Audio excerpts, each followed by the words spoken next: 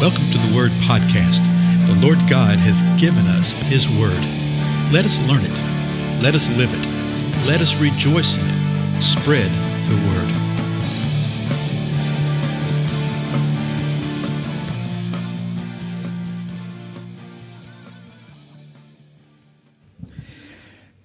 Blessings, everybody. This is Dale. Thank you so much for joining with me today on the Word Podcast.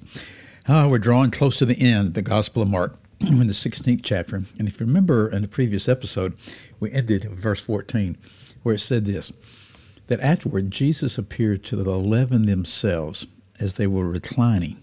They're reclining at a table, okay? The other Gospels show us they were actually hiding behind locked doors.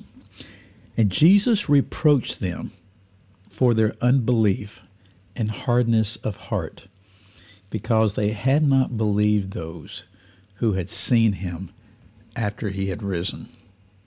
Now, have you thought about that some? Just take a moment and think about that. Jesus reproaches them. Okay, and that's a word that we don't use too often, okay? It literally means, it's sort of an intense kind of thing, that he denounces them. It's translated a couple times in Scripture as insult. One time it's translated as reviled. Gosh, that's pretty strong, isn't it? So he chewed them out. And what did he chew them out for? He got on to them because of their unbelief and because of the hardness of their heart in relationship to belief, to believing what they had been told, believing what the two that had gone to Emmaus had seen, what they'd encountered, to believe the report that the women brought back that they had seen Jesus alive. They refused to believe. Why did they refuse to believe? Because of the hardness of their heart. So he reproached them, he corrected them, and then the very next verse he says this, and Jesus said to them, "Go into all the world and preach the gospel to all creation." Now, just think about that. Here they are. Boy, I mean, how do you think they were feeling when Jesus was saying to these things to him and reproaching them? What must they have been thinking and believing and feeling, et cetera, et cetera? And then the next thing, he picks up and says, "Now, go. Go. Go into the world and do what? And preach the gospel to all creation." All four Gospels have some form of what we call a Great Commission. Normally we quote the Matthew 28 one, okay? "Go ye therefore in all the nations, making disciples, baptizing them," et cetera, et cetera. Jesus says here a very directed commandment. Go. Where? Into all the world. Do what? Preach. Preach what? Preach the gospel, the good news. Well, who are they to preach it to? To all creation. To all creation. So does that mean to every creature, every great and small? Well, the word literally means every created thing, every institution is translated one time, but it's basically creation. Every creature. To proclaim the good news to all creation. We usually just think of the proclamation being declared to mankind, human beings. And we are to preach the gospel to human beings. But is there something here about preaching the gospel, declaring the good news to all creation? We know in other portions of the Scripture that the Lord's given us power and authority over creation. He's given us power and authority. Jesus himself spoke of a couple of examples over the weather and things like that. And he says, go and preach. And what does that preach mean? Is it euangelion? Oh, it's keruzo. To be the herald, to proclaim. Okay, to proclaim this good news to all creation. And so I think it probably goes beyond what we are normally associated with, just being with human beings, that we are to proclaim the good news of the gospel message. There's been many examples of what became later on in life very famous preachers, okay, very famous preachers that actually started preaching when they were very, very young, okay? Let's say 11, 12, 13, 14, 15, they felt like they were supposed to do that. And they would go out and practice on farm animals. and practice on the animals in the woods and go out and practice preaching to creation before any man was around. You know, we hear these stories, and I've heard them from the actual people themselves declare that's what they did. And we sort of chuckle and think, well, that's cute. Isn't that cute? You know, when you read a verse like here, it goes beyond being cute. I think there's power and authority being released by the Most High God in those type of situations. And yes, they're preparatory. Yes, they're things that bring forth training, et cetera, et cetera, et cetera.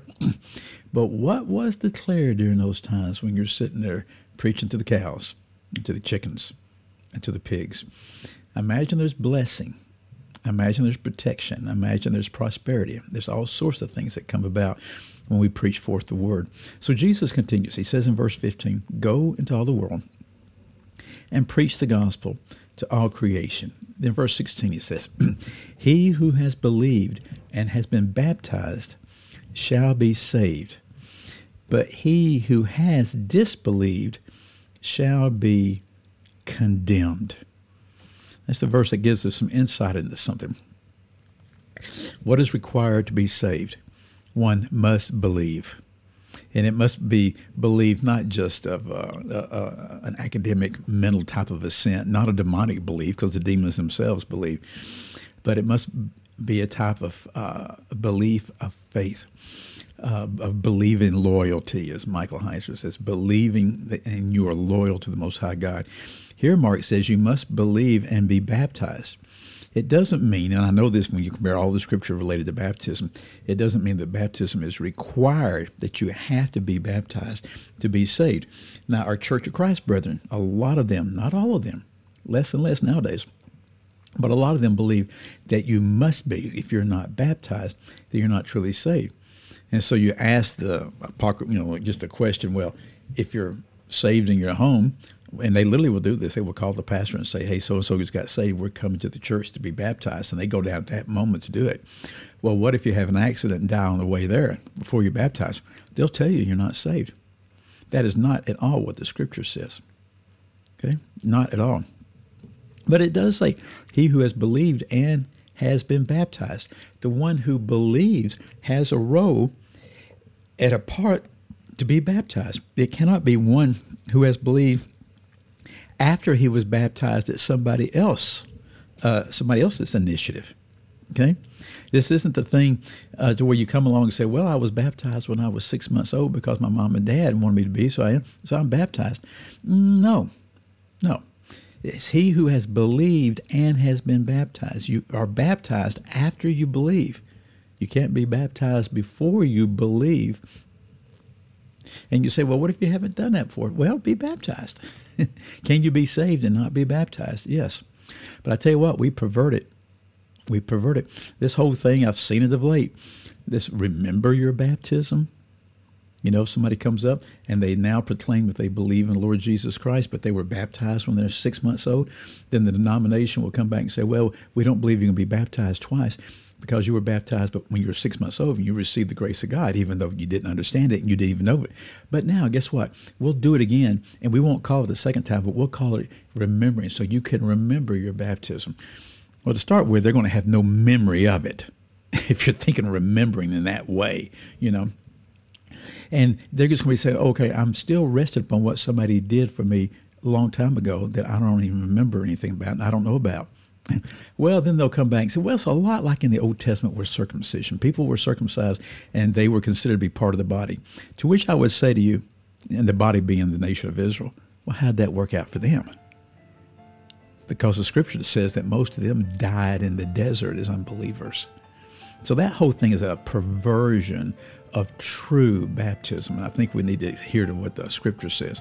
What does it say right here? He who has believed and has been baptized shall be saved. If you don't believe, guess what? You're going to be condemned. Well, my time is up. We'll pick this up in the next episode, okay? Again, I'm Dale. Thank you. Bye-bye.